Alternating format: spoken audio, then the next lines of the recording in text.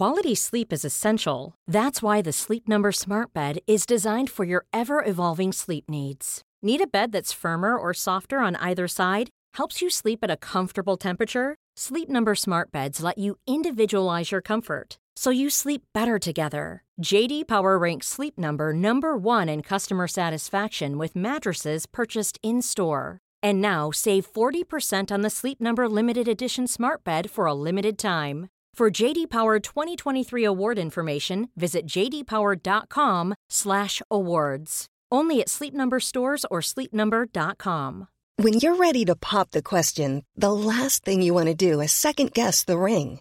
At BlueNile.com, you can design a one-of-a-kind ring with the ease and convenience of shopping online. Choose your diamond and setting. When you find the one, you'll get it delivered right to your door. Go to BlueNile.com and use promo code LISTEN to get $50 off your purchase of $500 or more. That's code LISTEN at BlueNile.com for $50 off your purchase. BlueNile.com, code LISTEN.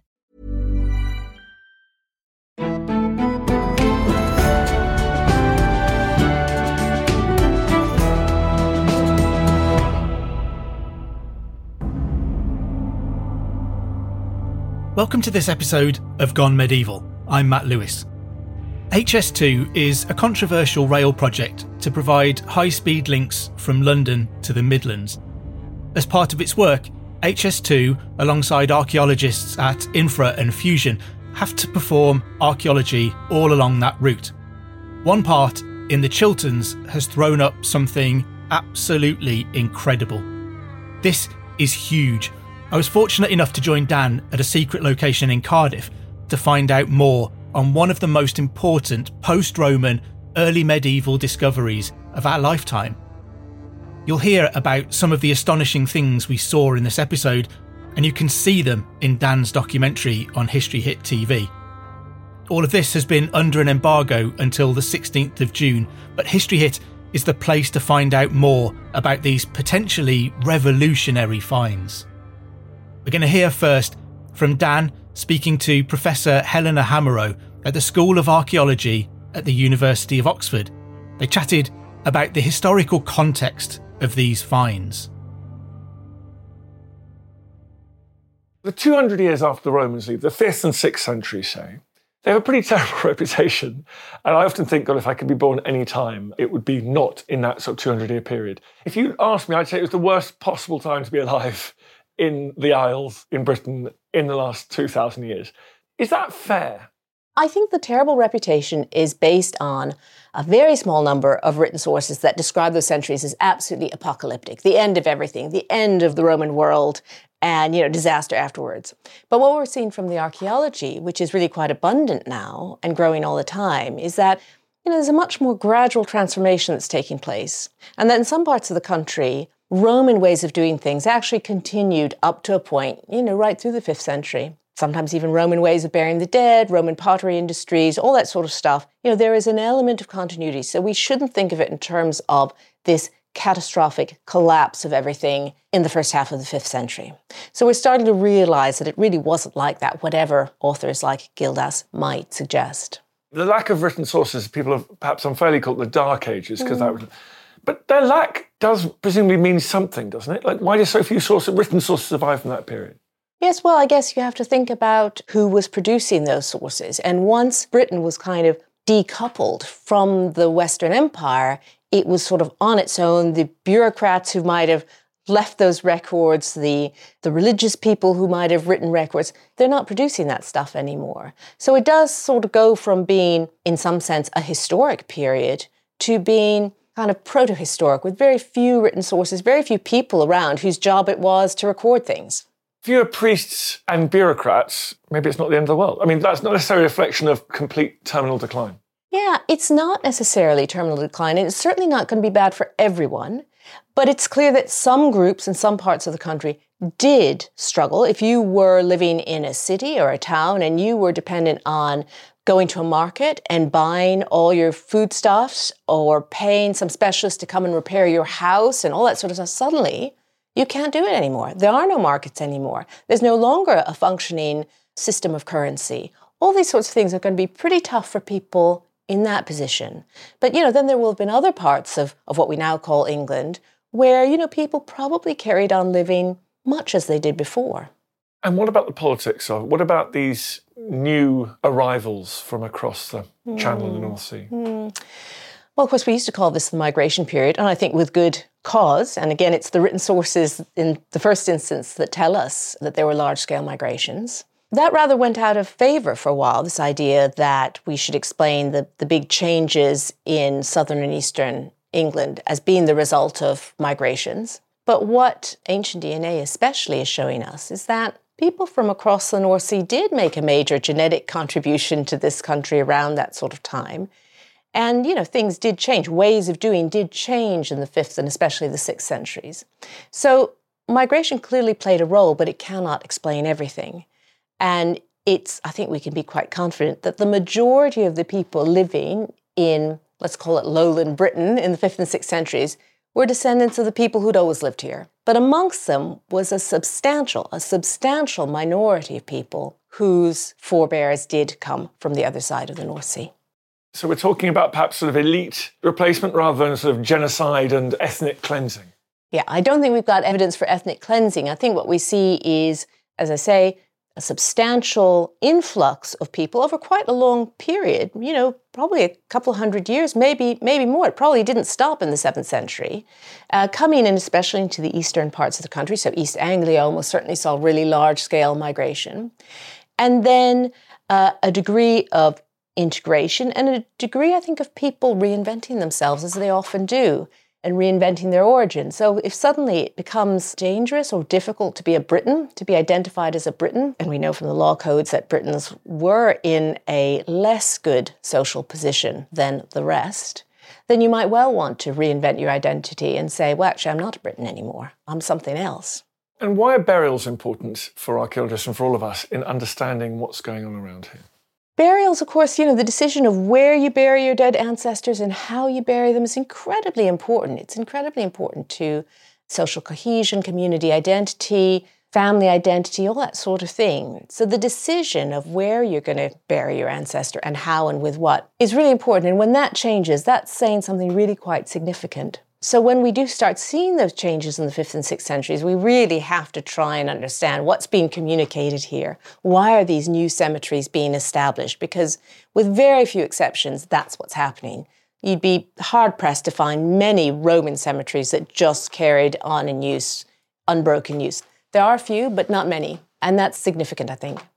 And obviously we're biased towards burials because that's often what we find, I guess. But tell me about the methods of burial, the things that people are buried with that can help us gain an insight. Well, in the 5th and 6th centuries, the majority of people were buried clothed. So they're buried with any durable kind of dress fittings that they might have been wearing at the time. And then in addition to any dress fittings, you've got grave goods. So it might be a pot, might be some weaponry, might be a glass drinking vessel, all sorts of things associated with the kinds of activities that people regarded as really important. Being equipped for warfare if you were an adult male, feasting, drinking, all those sorts of things if you were, at the top of the tree. That kind of thing, having access to rare imported goods, gold, glass, garnets, those sorts of things that came from far away and showed that your family was well connected. Those kinds of objects were incredibly important in communicating the position of a particular family or kin group within the wider community. And I guess this cemetery shows us that there was a society that had achieved some longevity in this particular place. We think of this period as being anarchic, of borders shifting around, sort of tribal borders, if you like. This suggests that there was some longevity? Absolutely. So this looks very much like an ancestral cemetery, established in the 5th century, maybe even the first half of the 5th century. Some of the finds are very early. And it carried on in use potentially right through into the 7th. So it is an ancestral cemetery, and that's it's relatively common in England in this period. So you have these quite large ancestral cemeteries, which then in the conversion period, in many cases, not always, but in many cases are then replaced. They're abandoned and replaced often by somewhat smaller cemeteries elsewhere. So this looks as though it probably went out of use round about the early 7th century. And what's important about that? Is that Can we overlay that with our understanding of the kind of political geography of lowland Britain at the time? Well, I think it does tell us that thinking about where it was appropriate to bury your dead ancestors was changing. So you wouldn't anymore want to be associated with those, pre-Christian burials, those pagan burial grounds that had been used for centuries. But there then was a period where people seemed to have been a little bit uncertain about where was the best place to bury your dead. So we have far fewer burials from the 7th and 8th centuries than we have from the 5th to early 7th. They're harder to date because they don't have so many grave goods, and there just seem to be fewer of them. You don't have these big cemeteries. And instead you get little groups of burials here and there, which again suggests that either there was a degree of uncertainty or an increased choice about what you do with your dead ancestors, until eventually, by the 10th century, pretty much everybody is being buried in Christian cemeteries associated with churches, in churchyards. So Helena has given us some really useful historical context as background for these finds, but what did they actually uncover? Louis Stafford was the senior project manager, and he told me all about the moment they realised they really had found something special here. So we're here in this factory unit in Cardiff, and downstairs, there's lots and lots of finds in Tupperware boxes and things like that. Probably not what most people think when they think of an archaeological storage dig site. Why are these finds in Cardiff, and where did they originally come from? Well, originally they were part of an excavation that we conducted for HS2 in Wendover. And so HS2, are they required to do lots of archaeology everywhere that they're going to be laying train tracks for the HS2 project? We have something called sort of preliminary work. So normally they do historical background or a desk-based assessment, and then they work out whether there's possibilities of historical significance along the route. And then if they've isolated a few areas or suggested that there are hotspots, then they'll go in there and do geophysics, which basically looks into the ground, see what's there, and then we come through, and normally the geophys will pinpoint a few areas that we want to have further investigation on. And we'll do something called evaluation trenching. So long trenches pulled with a machine, and we have a look in the ground and we see if there's any features there, we dig them. And then after that, again, next stage is if it's particularly nice or we find sites like we've got downstairs, we'll go and do an open area excavation, which is what you would normally sort of see on the news and TV, which is large open areas. And we get to see everything in its glory. And so how long into this dig did you realise you were looking at something that wasn't what you had originally thought you were going to find? I had a brilliant supervisor of mine, Crystal, and he came running up going, I think I've got some graves. So archaeologically, features are very dark things. Pits or ditches will show up as dark features against what's undisturbed natural. And some of these were very oblong shaped and about the right size to fit a person in. So we knew potentially there might be something up. So I then went and had a little look and did some trial holes to see whether there was human remains in them or not. Because there are protocols we have to follow when we find human remains. So first thing we did was to try and identify them. So little trial holes were dug by myself, and lo and behold, we found human remains. But we did find a few other unusual things in those little trial holes as well. How many bodies did you end up finding in this one location? Well, when we went to the excavation phase, we found 141 in 139 graves. And what did the burials tell you about potentially who these people might have been or when they lived? Were they Christian burials? Were you able to identify the type of burial that they had? It became very quickly apparent that they were Anglo-Saxon at that point, mainly because a big indicator for that for anyone who's even a layman sort of looking at it is Anglo-Saxon glass beads, and they're very identifiable. And they had an awful lot of vessels with them as well, which were clearly Anglo-Saxon. So at that point, we knew the date, at least for the cemetery. But again, we're sort of digging at that point and sort of exposing it. So we can't cast too many aspersions until we do the assessment phase and get the specialist input on it. But that must have lurched your thinking sort of 500 years or 1,000 years further forward. So we've gone from the Iron Age to suddenly being post-Roman, early Anglo-Saxon. Yeah, my money was definitely on it being Iron Age, actually, when I saw the spearhead, because it was quite a large spearhead and quite sort of a broadleaf type. And I was thinking, well, that could be Iron Age. For some reason, I didn't even clock it. It might, I said potentially Anglo-Saxon, but I was seeing sort of little copper bracelets around somebody's arm before I quickly, covered it up. I just thought it potentially might be Iron Age because we had so much Iron Age presence there. So obviously that's it's not uncommon for Anglo-Saxon burial sites to be nowhere near where they're actually based or they're settlement focus. So what time period are you thinking this site really dates to now with the Anglo-Saxon finds that were in there? It's dated at the moment, it's quite solidly in the 5th and 6th century. But there are curated finds that are earlier, which I think are more very interesting, to be honest. So we found Roman coins with some of the burials, but we think, again, they were curated and sort of kept in circulation, and then they've gone in during the 5th and 6th century. Does it seem like the site was a site that was in continuous use? You say there's hints of Iron Age activity there. Does it seem like it was a site that was in constant use, or do you think perhaps it was a site that was used in the Iron Age, perhaps abandoned in the Roman times and used as a cemetery in the Anglo-Saxon period? Yeah, definitely. The Iron Age point, there's a massive settlement there. There's lots of Iron Age, roundhouses are definitely there, but there's an awful lot of domestic occupations. So there's pits and pits and pits and pits and post holes and post holes. And it's quite hard to sort of determine whether they're structures or whether it's just roundhouse and roundhouse and roundhouse. And a lot of the pottery, and there was kilos and kilos of it, was all Iron Age. And then in the Roman period, it seems that occupation sort of stops. And in the Roman period, they potentially moved southward or further away. But they're still moving along this sort of holloway that's very cemented into the landscape. And then from that point onwards, it seems to just sort of go out of use. They're still using it as a through route, but any kind of graveyard site, occupation site, domestic site, whatever you want to call it, it seems to sort of return to almost an agricultural setting before the Anglo-Saxons just turn up. And there's no rhyme or reason for it, apart from it's on the bluff of a hill and it's overlooking Wendover. And visually, it would have stood out quite a lot. It would have had good viewpoints across the Chilterns, both that into the Chilterns valleys and down into the plain. So there's perhaps the possibility that this was somewhere important to a local community who wanted to be able to see it from where they were. So they may not have been living on the site, but they would have wanted to see where their ancestors were resting. Yeah, and there's some evidence for these graves potentially being marked, potentially with little cairns of flint. So there is some evidence that we've seen when we were excavating that might have been the case. So they would have had, not all of them necessarily, but they were definitely marked.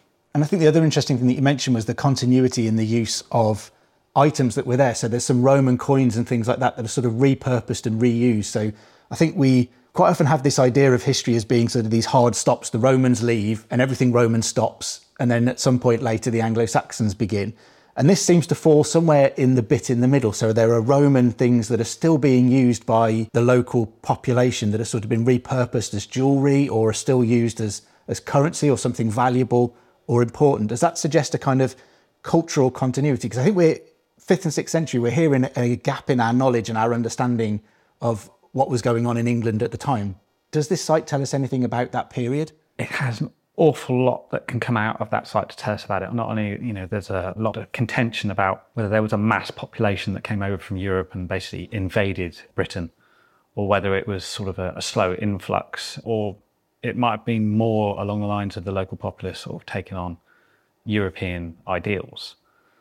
With the amount of skeletons we got and how preserved they are, we can start to look at stuff like DNA analysis and strontium analysis, and we can actually start to identify whether these people are moving around or whether they are actually a local populace. Until we get more assessment and analysis, it's a bit of conjectural debate, but it has the potential to give us so much insight to this local population, who it was, where they came from, or whether they were there and adopted new ideals that had poured over.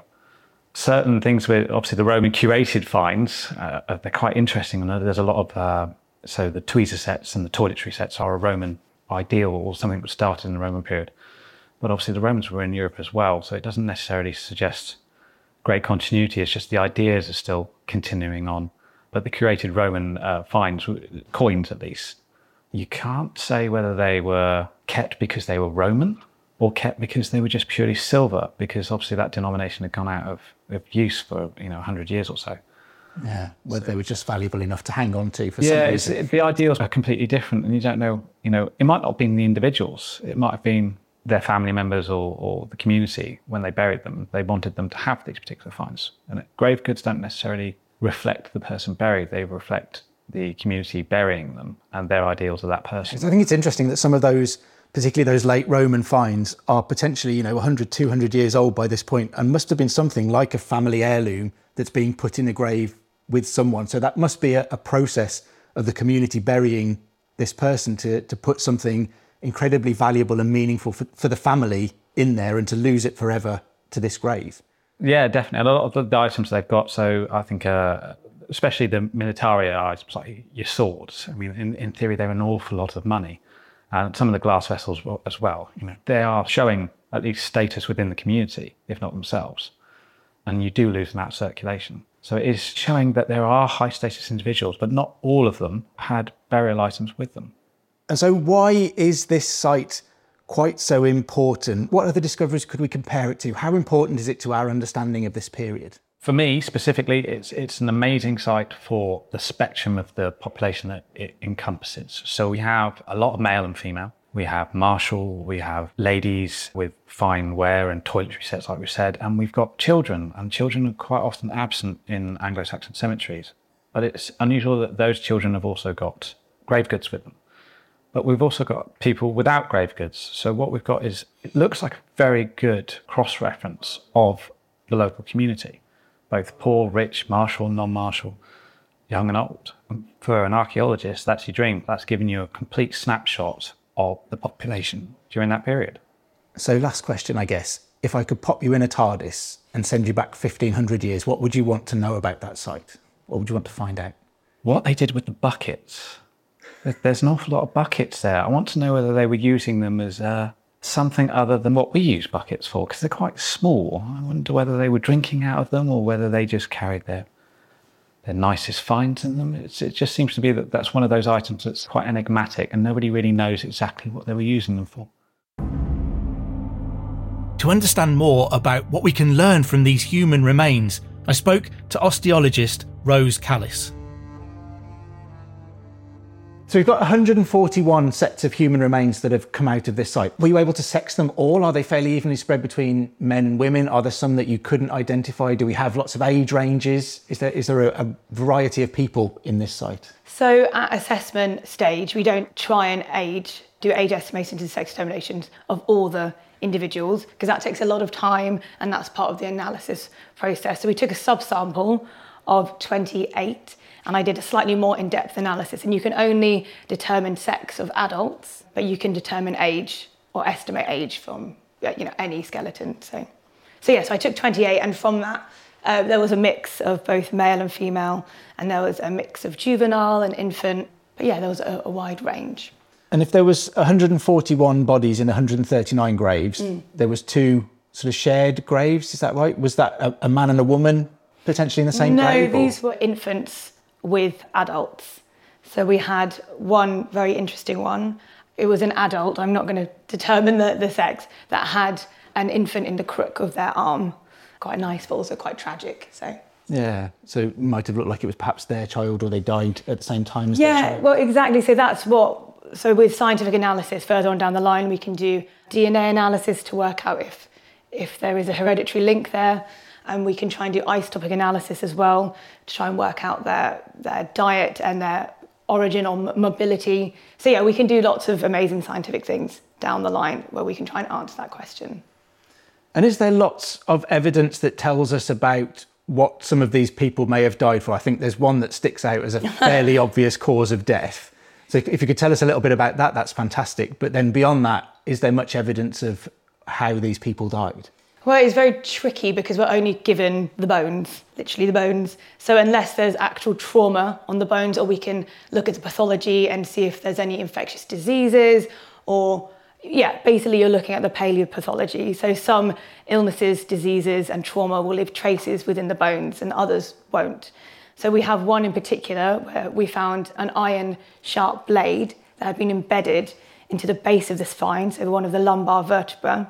And we could work out by the positioning and where it was embedded in that particular bone, it was embedded in the body, we can hypothesize that this particular individual was stabbed from the left-hand side from the front, so rather than being stabbed in the back.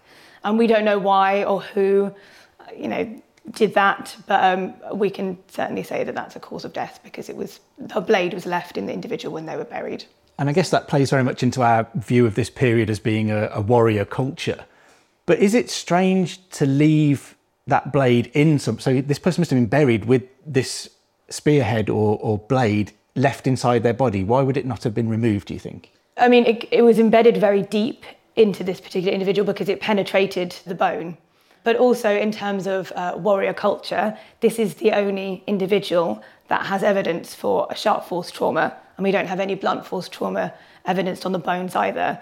So there doesn't seem to have been a lot of conflict that we can, judging by the bones, this kind of idea of a warrior culture within this particular community, particular cemetery, there isn't a lot of evidence for that we can see in the bones. Yeah. So but why they left it in the body is unknown. I mean, they could have died instantly from it, and then instead of extracting, they buried this individual kind of soon after. So what can these graves and the contents of them and these bodies tell us about the status of these people, how they lived, what they did? Were they high status or were they ordinary people? A majority of the burials from the site contained artefacts that are what we think are of higher status. So this is a higher status in death, which is likely going to be a status in life as well. So that helps us infer kind of a status of these people. But then also from the bones, we can have a look at paleopathology of the bones. So what do we mean when we say paleopathology, sorry? So any kind of signature that is left on the bones by disease or trauma or dental disease, anything that is left on the bone that isn't naturally part of the bone. So anything that the person might have suffered with in life that might show up on their skeletal remains that you can still find today? Absolutely, like arthritis, you might have bony growths from arthritis, dental disease, I think I mentioned calculus, gingivitis, where you can see the gums receding, so the bone recedes, or any trauma, like I mentioned earlier about the sharp force trauma. So you might be able to work out who had Anglo-Saxon bad breath. In this population, actually, yes, because there was a high degree of a lot of calculus. So yes, there would have been some smelly breath. What tests are the bones likely to go through next? What more can we learn from them? How would we assess sort of DNA, isotope analysis? Can we work out where these people might have come from, whether they are indigenous English people or whether they were sort of remnants of the Romans or whether they are incoming sort of Saxon population from somewhere else? Yes, so we use stable isotope analysis, which is most widely available, but also ancient DNA analysis is becoming far more accessible and cheaper. So lots of people are doing that as well. But through analysing carbon, nitrogen, oxygen, sulfur, strontium, these stable isotopes, we can work out people's mobilities and places of origin, and also their diet in their youth to adulthood.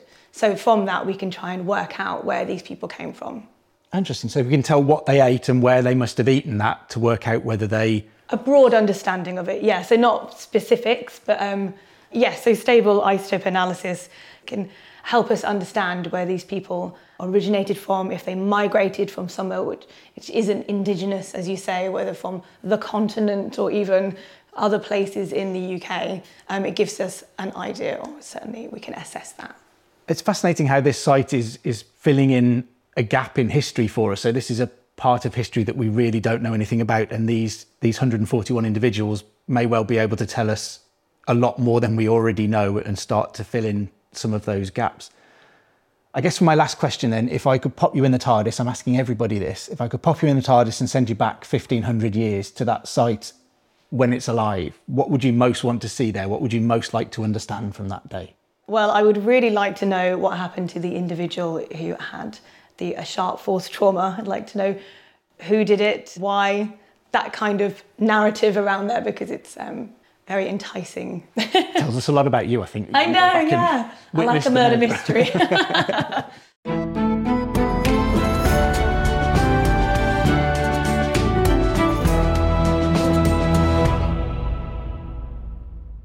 Hello everyone, James Rogers here, the host of the Warfare podcast by History Hit. I'm a war historian who works with the UN, NATO and governments around the world. Twice a week, every week, we bring you the defining wars of history and learn about the history of emerging wars. The passengers and crew of 149 were trapped and delivered into the hands of Saddam Hussein. We hear from the veterans who served. Guards there would grab a machine gun and fire at us as we went over, and you could see the splinters flying in all directions. Through to world-leading historians providing context to understand current conflicts. Finland obviously couldn't join NATO, which makes the two Finnish leaders' statements about Finland deciding for itself whether it will join NATO. That makes those statements even more important. Subscribe to Warfare from History Hit on Apple, Spotify, or wherever you get your podcasts, and join us on the front lines of military history.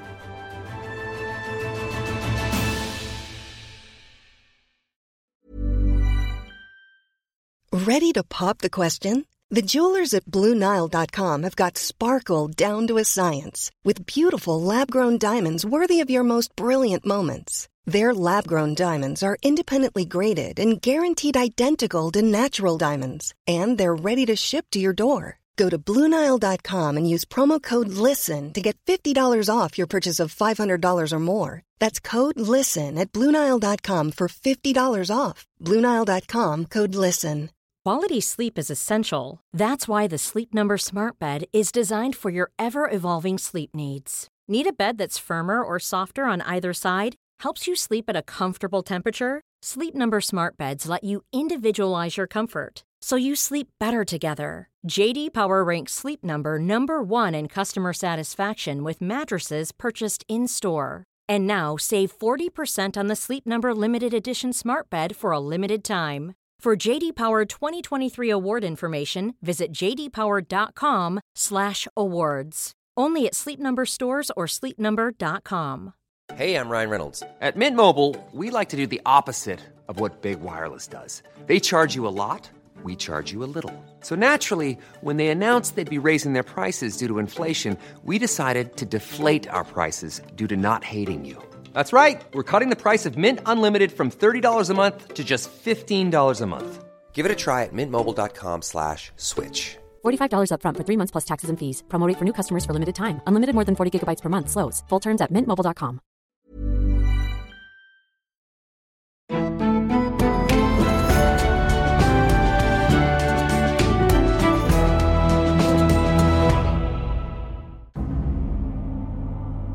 As controversial as it may be, the work for HS2 has made this discovery possible.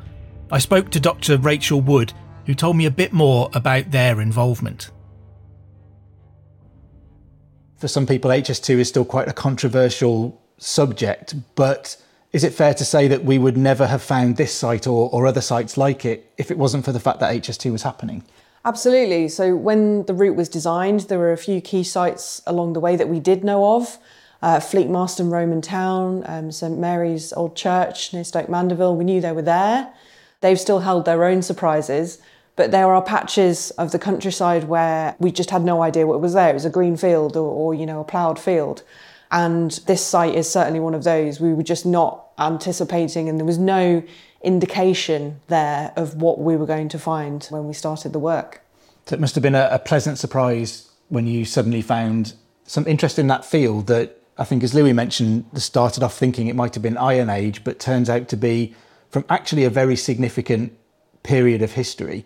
How do you go about working on that site and developing that site? What's the process for taking that green field and turning it into this cemetery that we can learn a lot about? So HS2 have a slightly different approach in that the aim is not to dig everything, because you're not necessarily learning something new from excavating yet another field system. So the entire route has been subjected to geophysical survey, and that's essentially like X-raying the ground. And from that, we can see, as Louis said, hotspots or key areas where they have potential. So that goes on to the next stage, which is called trial trenching. And they're long, thin strips that are opened by a machine in the ground, and they cover a percentage of the field. And that is a bit like keyhole surgery. You get to have a little sneak peek. Is it actually archaeology? Are there any objects there? What kind of archaeology are we talking about? Is it industry? Is it occupation? Is it burials?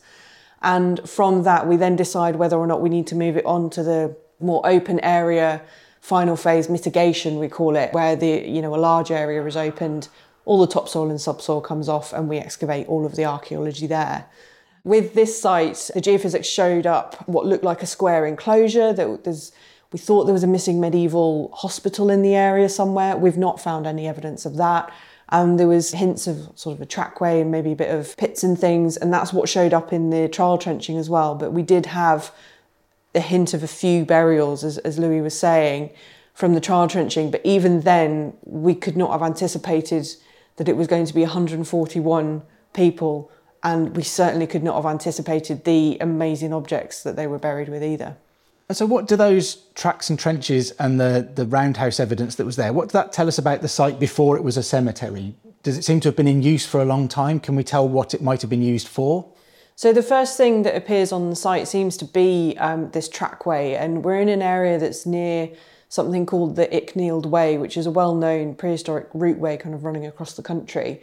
And there's obviously lots of little offshoots and trackways that come off that main thoroughfare. It's possibly one of those offshoots. It's in a natural dip in the Chilterns, so a natural kind of routeway through those hills. And then you get the Iron Age pitting and occupation that goes alongside it. So there appears to be some people living on this hillside, just down from the brow of the hill, you know, a little bit sheltered from the wind maybe, but with a great view over the Chilterns and the Aylesbury Vale. And then that goes out of use and we move into this period where nothing else is happening there other than the cemetery.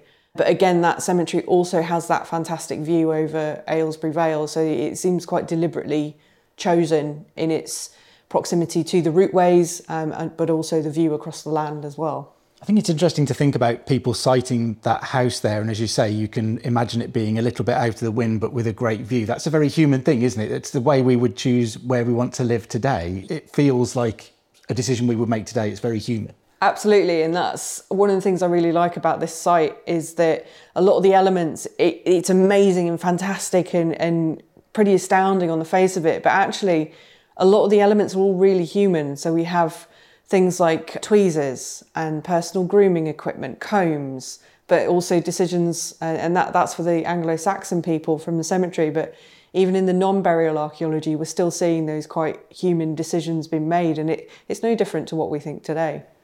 And what do you think the finds that were with the people tell us about these people? We've heard mention that they were potentially quite high status.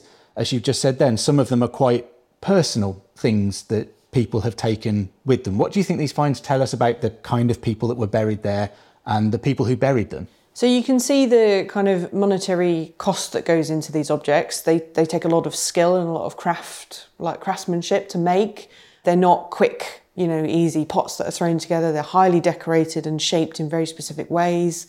There's all the weaponry, which would have had quite a big value as well. But the most interesting thing for me with all burial grounds and things like that is to think that the objects people are buried with actually reflect more about the mourners themselves. So the people who are still alive, attending the funeral, they are the ones ultimately who choose what goes into the grave with that person, even if that person has expressed a wish to be buried with their shield or something like that. It's ultimately the people left alive who make that decision at the point of burial. So the objects tell us a lot about how these people were thought of by their community and their families and their friends around them. Is that reflected in the fact that some of them have shield bosses with them, so they may well have been thought of a martial figure within the community, but also that some people have, what does tweezers tell us? Someone like their eyebrows to look nice all the time? I'm not too sure what the tweezers tell us about that person, if I'm honest. But the shields are also quite an interesting one to pick up on because, yes, that person, you can assume that person knew how to use the shield and probably lives quite a martial lifestyle. That's all an assumption. But equally, the purpose of a shield is for protection. So they can be a bit of a weapon as well in that you can barge people out of the way, but they're primarily to protect you. So it could be that the act of putting the shield in the grave also carried some protection for the deceased through into whatever afterlife was believed in. And it could have some sort of protective element to it as well. What more is being done at this site in terms of HS2's process now? What happens to all of these great finds that we have here? Will any more work be done at the site? Will any more work be done with these remains? So all of the site work is complete, but the work does not stop there. We have been doing the first stage kind of assessment of all of the objects. Our first job is to stabilise everything so nothing deteriorates. Obviously, it spent a lot of time in the ground. It's now out of the ground, exposed to light and oxygen. We have to make sure everything is safe. And we do sort of a first level assessment. So what do we have? How much of it do we have? And what, as a whole assemblage, can this tell us? So what research questions might we be able to ask about it? What techniques the objects and the bones and things would be suited to be subjected to, so things like C14 or isotope analysis. So we're doing that first stage assessment now, and then there is a further stage of HS2 analysis where everything from up and down the route will go through a much more detailed specialist analysis phase where all those extra tests and scientific dating and things like that can be done, and that will only add to the picture that we have now. I think it's fascinating to think that this modern technology progress of HS2 could answer a lot of our questions about the past that we so far know very little about. It's kind of a weird juxtaposition, isn't it, to think that looking to the future is actually telling us a lot more about the past than we knew before. Absolutely, and HS2, it's obviously a controversial scheme, but for archaeologists, it's a fantastic opportunity to get a great look at a large kind of swathe through the countryside. And it's born out of the construction industry and the laws around them requiring archaeological work to be done. Without the work on HS2, this site and many others up and down the route wouldn't have necessarily have been found. And it's also providing the opportunity to do all of that further work and to put it through all of those further scientific testing and things like that. And ultimately, it's HS2's intention that all of the objects from everywhere along the route will end up in all the various local museums up and down the route as well. That's something very much to look forward to.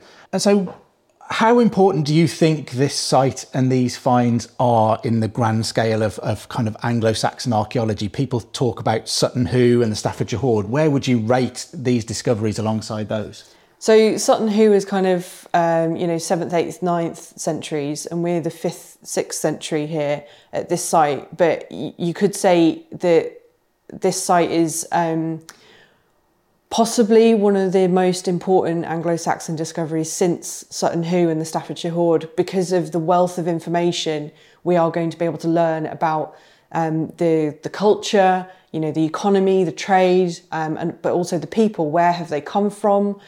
How has that helped change culture in this part of Britain from, moving from the Roman period through this kind of intermediary couple of centuries between the Roman period and the more sort of defined Anglo-Saxon culture that you see at places like Sutton Hoo. I think it's so exciting to think that this could prove to be a missing piece of a jigsaw in our understanding of that timeline of British history. It could just slot something into place and radically change our understanding. If there was a real historical King Arthur, this is the period he's in, because we don't know anything about it. It's that post-Roman period, and we don't know how the Romans left, who filled the space between, how and when did the Saxons arrive. And to think that this site could help to fill that gap for us is incredibly exciting. Absolutely. We have quite a wealthy population here, a high status one, as we've talked about. And, the Roman administration leaving Britain left obviously the power vacuum. So we'll be looking at these people are the ones who maybe started to fill that power vacuum. We're starting to learn whether or not they came over from somewhere on the continent maybe, or whether they were, British people or people who were already here, filling those roles and taking on those responsibilities. And yeah, it's going to be a really interesting site to take forward through all of that further research that we can do. And there are so many questions that we can ask and at least start to get the answers for from this amazing site. And so I guess my last question I'm asking everybody, if I could pop you in the TARDIS and we could spin back 1,500 years to this site, what would you most like to know from when this was a live site? What would you most like to see or understand? I'm most fascinated by the processes that went into the burials.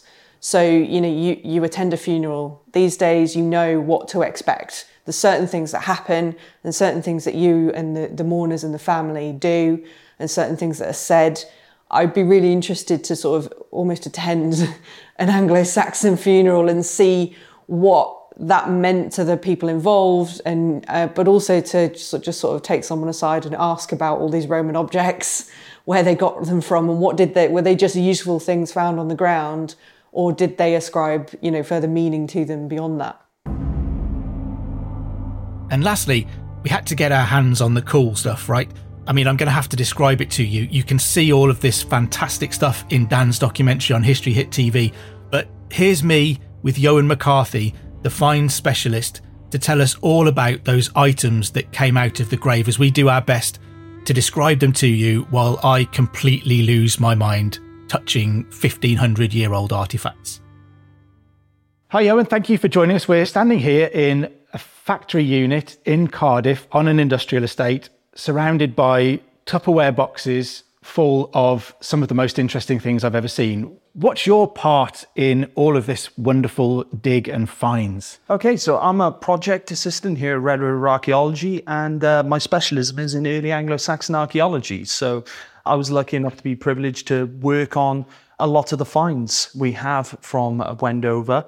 And yeah, it's been a real pleasure. So this has all fallen right into your sweet spot. It has indeed, yeah. Fantastic. And one of the most interesting finds that we've talked about is this skeleton that was found with a spear lodged in his vertebrae. So what do we know about other weapons and military aspects to some of these burials? What other objects have come out of the ground? Weaponry is often a key aspect of early Anglo-Saxon furnished inhumations.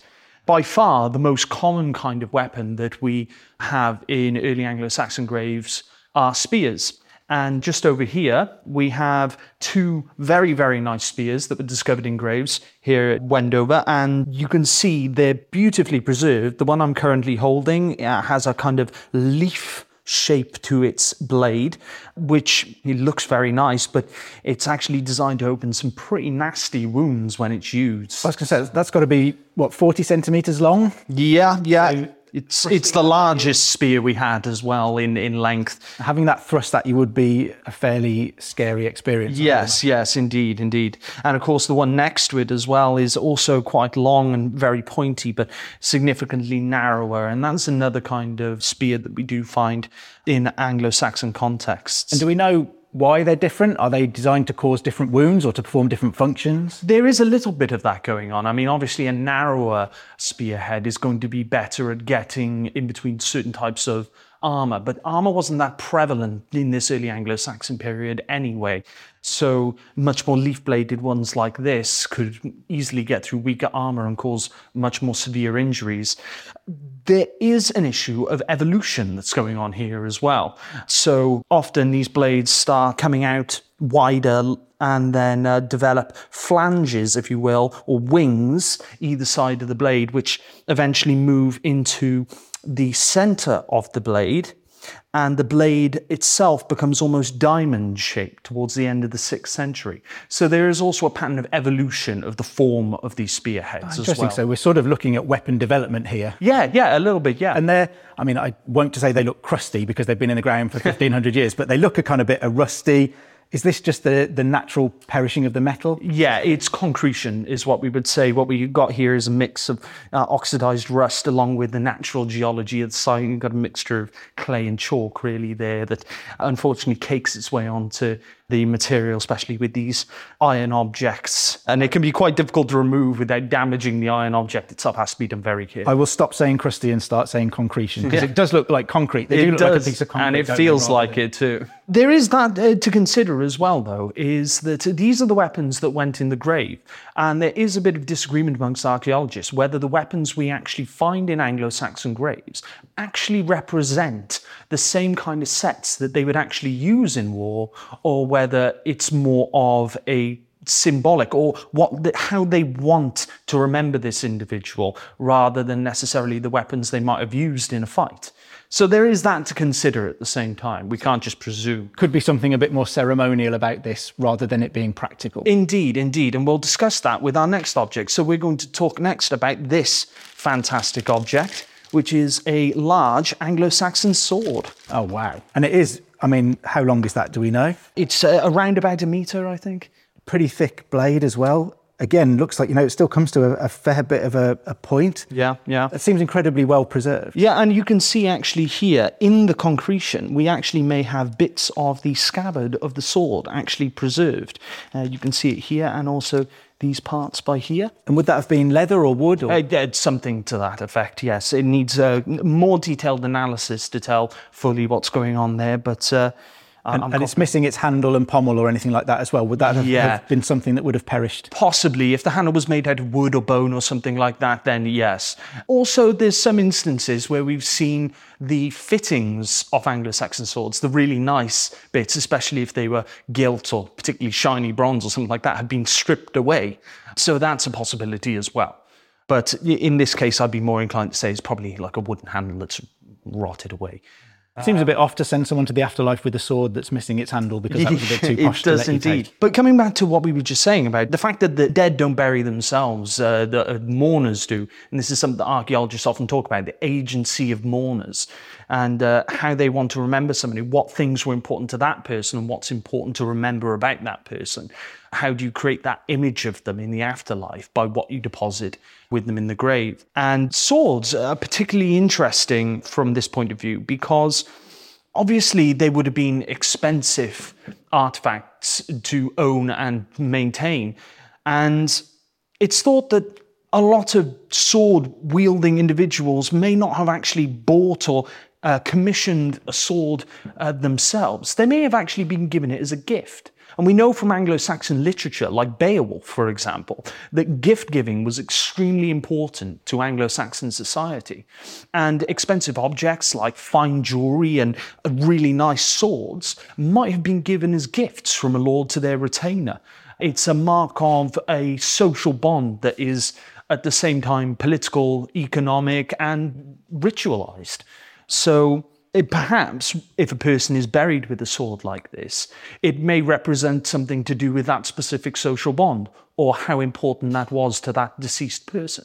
And we've got the next two boxes, we've got a collection of things which I hesitate to say look like something Madonna might have worn in the 1990s. What are these two things here? So what we have here is we have two shield bosses. And these are the central elements of an Anglo-Saxon shield. Obviously, it would go in the center of the shield and your hand would go inside the shield boss holding a handle. And you can actually see next to these, we have small pieces of corroded iron, which are actually the remains of the handle, which would have gone behind the shield boss. And the shield bosses, you can see, one of them in particular has a large spike coming out of the top of it. Now, the shield isn't just a defensive object, it's also a weapon. It can be an offensive object too. And if you bashed somebody with the spike on this, it could quite easily do them a nasty. Yeah, so this is about 10 centimetres across, and it probably stands up about 10 centimetres high altogether. So we've got a sort of flat round disc and then this raised boss on top of it that comes to a spike. And I guess the rest of the shield would probably have been, again, wood or perhaps covered in leather that would have perished and not survived. So these are just the bits that... Yes, yeah, exactly. These are the bits which the soil conditions allowed to be preserved. And the other one we have here is a bit flatter, but larger in area. And you can see it's been decorated with silvered discs around the outside of the boss as well. And we know that the Anglo-Saxons really did like decorating their shields quite a bit. And it's thought that the Anglo-Saxons may have thought they were somehow adding to the protective qualities of the shield by decorating it. And they're sort of, are they coins maybe? They look the size of maybe, a 10p or 2p. They do look like coins, but they are not. They're just discs, and their sole purpose there is really to be shiny. And if you're facing your opponent across the battlefield and they've got a nice shiny shield, then perhaps your opponent is going to think, oh, that person's got nice gear and quite wealthy. He's probably killed a few guys in a battle before. Maybe I won't tangle with him. You could be literally terrifyingly rich. Yes. So rich that you can terrify your enemy into not wanting to fight you. So aside from all of these examples of military goods that came out of the graves, what else was discovered at this site? Well, of course, the kind of martial goods are very nice, but they're not the main story, really. I mean, we do have that one skeleton with sharp force trauma, but that's the only skeleton with sharp force trauma at Wendover. The main story, I think, from a lot of the finds that we're getting is one of a prosperous, dynamic community that's establishing itself in a new landscape. They're living in different ways and speaking different languages and having different religious beliefs, very different to the way they were even 100 years prior. These weren't Christian burials, were they? No, these are pre-Christian burials. The Anglo-Saxons had their own pre-Christian religion with a similar pantheon to what you would recognize of the Old Norse religion in the later Viking Age. And much like those Viking Age burials, they like to send them off to the afterlife with lots of goodies. And we've got quite a few of them here in front of us. This is one of my favorites here. This is what we would call an accessory vessel. Now, these type of ceramic urns might be used to contain cremations, but there's a general trend away from cremations to inhumations, to burials across the course of the 5th and 6th centuries. And a lot of communities who previously practiced cremation continued placing urns in the grave of the deceased after moving to inhumation as And do you think that was maybe part of a tradition or a concern that there ought to be an urn there? Or uncertainty about whether burial or cremation is the right thing to do? It's hard to say for sure, but there's definitely a feeling of a continuing tradition there. And as you can see with this one I'm holding, it's highly decorated. It's a very beautiful pot. It has both stamped and incised decorations on it. It's got these lovely incised lines, some going vertical, others diagonal, and these lovely little stamps that look like little hot cross buns. And in fact, that's what we actually technically call these type of stamps. We call them hot cross bun stamps. The urn itself is footed, and it's got 3 horns, we call them, these appendages that sort of stick out from the sides. And this one is very interesting as well for another reason. It has a twin, which is actually in Salisbury Museum.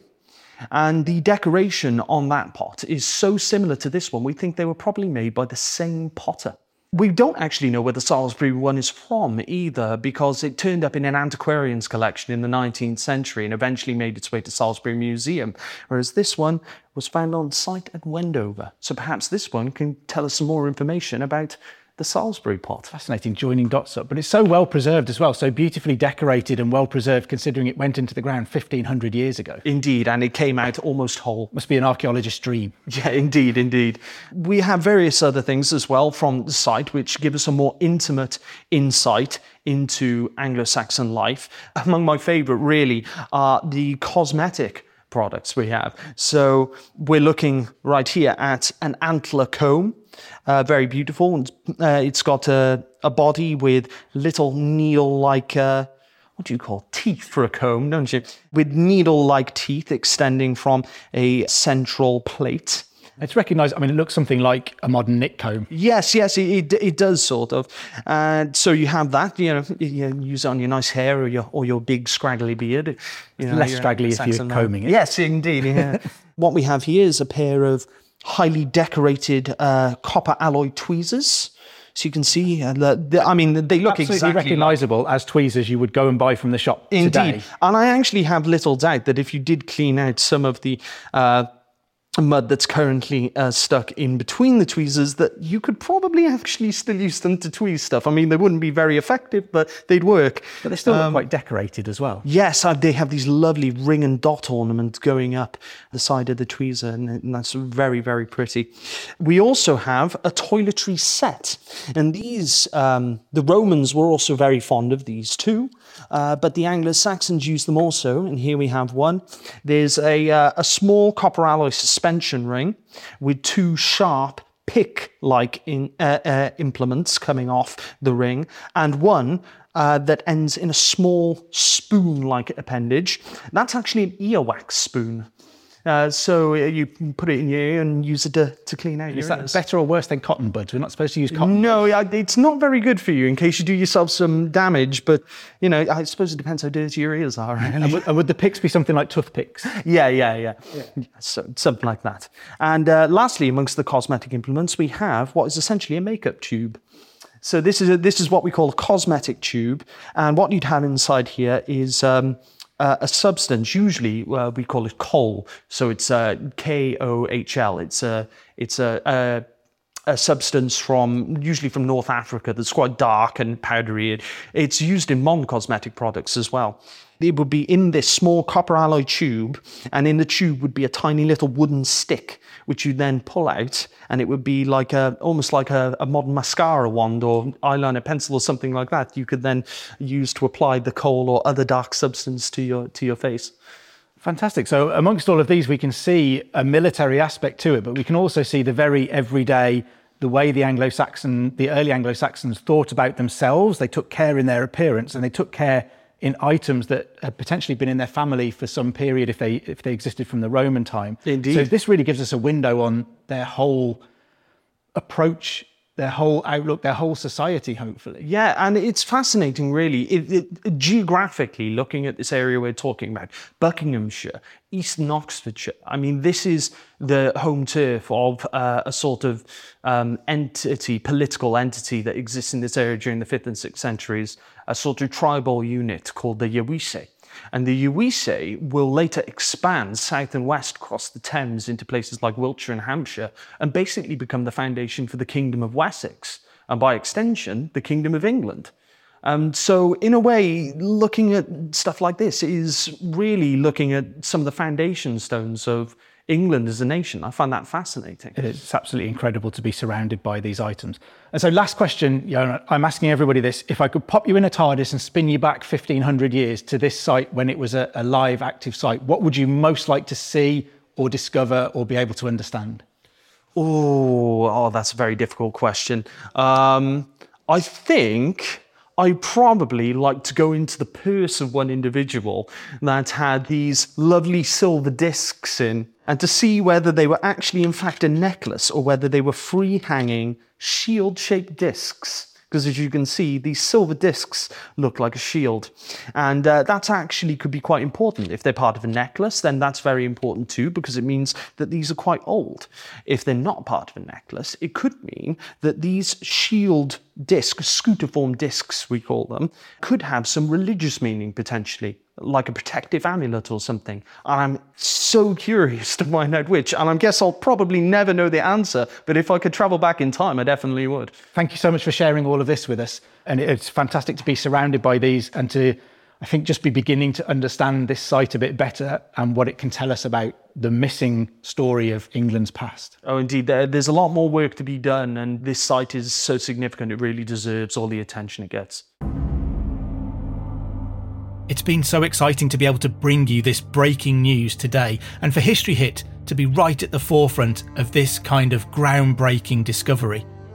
If you need any more reason to sign up to History Hit streaming service, then there's a full documentary with Dan there, so you can see all these incredible things that we've been trying to explain for you. I can't emphasise enough how exciting it was to be part of this, and how much it might revolutionise our understanding of a period in British history we just know next to nothing about. A lot can happen in the next 3 years. Like a chatbot may be your new best friend. But what won't change? Needing health insurance. United Healthcare Tri-Term Medical Plans are available for these changing times. Underwritten by Golden Rule Insurance Company, they offer budget-friendly, flexible coverage for people who are in between jobs or missed open enrollment. The plans last nearly 3 years in some states, with access to a nationwide network of doctors and hospitals. So for whatever tomorrow brings, United Healthcare Tri-Term Medical Plans may be for you. Learn more at uh1.com. This Mother's Day, treat mom to healthy, glowing skin with Osea's limited edition skincare sets. Osea has been making clean, seaweed-infused products for nearly 30 years. Their advanced eye care duo brightens and firms skin around your eyes, while the Golden Glow Body Trio nourishes and smooths skin all over. Go to OSEAMalibu.com and use code MOM for 10% off your first order site-wide. Thank you for listening to this episode of Gone Medieval. Please follow this show wherever you get your podcasts. It really helps us out, and you'll be doing me a big favour. Don't forget you can also listen to all of these podcasts ad-free and watch hundreds of documentaries when you subscribe at historyhit.com/subscribe. As a special gift, you can also get your first 3 months for just £1 a month when you use the code MEDIEVAL at checkout.